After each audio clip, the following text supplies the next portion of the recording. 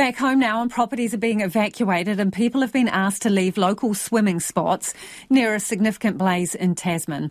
Fire and emergency say there are 3 separate areas of fire spreading uphill into a pine plantation in Lee Valley. Nelson reporter Sam G is at the scene and joins us now. What do we know so far, Sam? Here, Lisa, so we know that there are firefighters from about 9 brigades responding to the fire that's in the Lee Valley, and there's an aerial attack underway. Helicopters are using monsoon buckets. At about 5:30, the last report we had, the fire was estimated to have covered about 3 hectares and it's not yet been contained. So properties evacuated, what is the landscape like? Are there many homes nearby?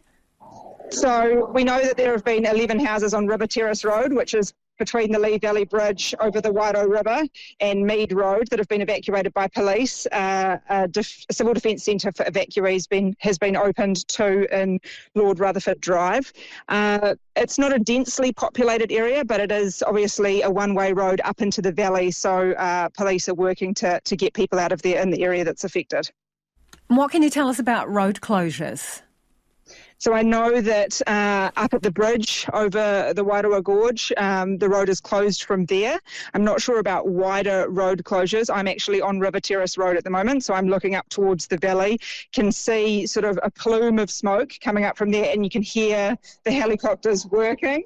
And the road is not hugely busy, but there is a bit of movement on it. I saw some forestry utes and then a truck with a massive digger on the back heading up that way, potentially, I'm guessing, to get in there and help out.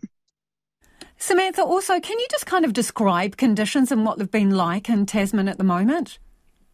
Yeah, so we've had really hot weather here for quite some time. We had a little bit of a cold snap a couple of days ago, but it is pretty hot and dry. So I think the car was telling me it was about 25 degrees on the way out here. Where I'm standing, there's very little wind. I'm not sure if it's windier up the valley, but it's fair to say that it's hot and it's pretty dry. Thanks for the update, Samantha. That is Samantha G, who's joining us there live from near that blaze in Tasman.